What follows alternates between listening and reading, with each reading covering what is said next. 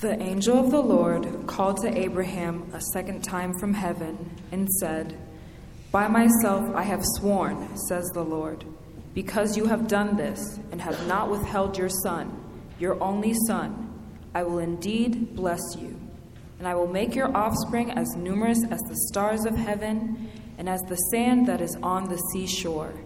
And your offspring shall possess the gate of their enemies, and by your offspring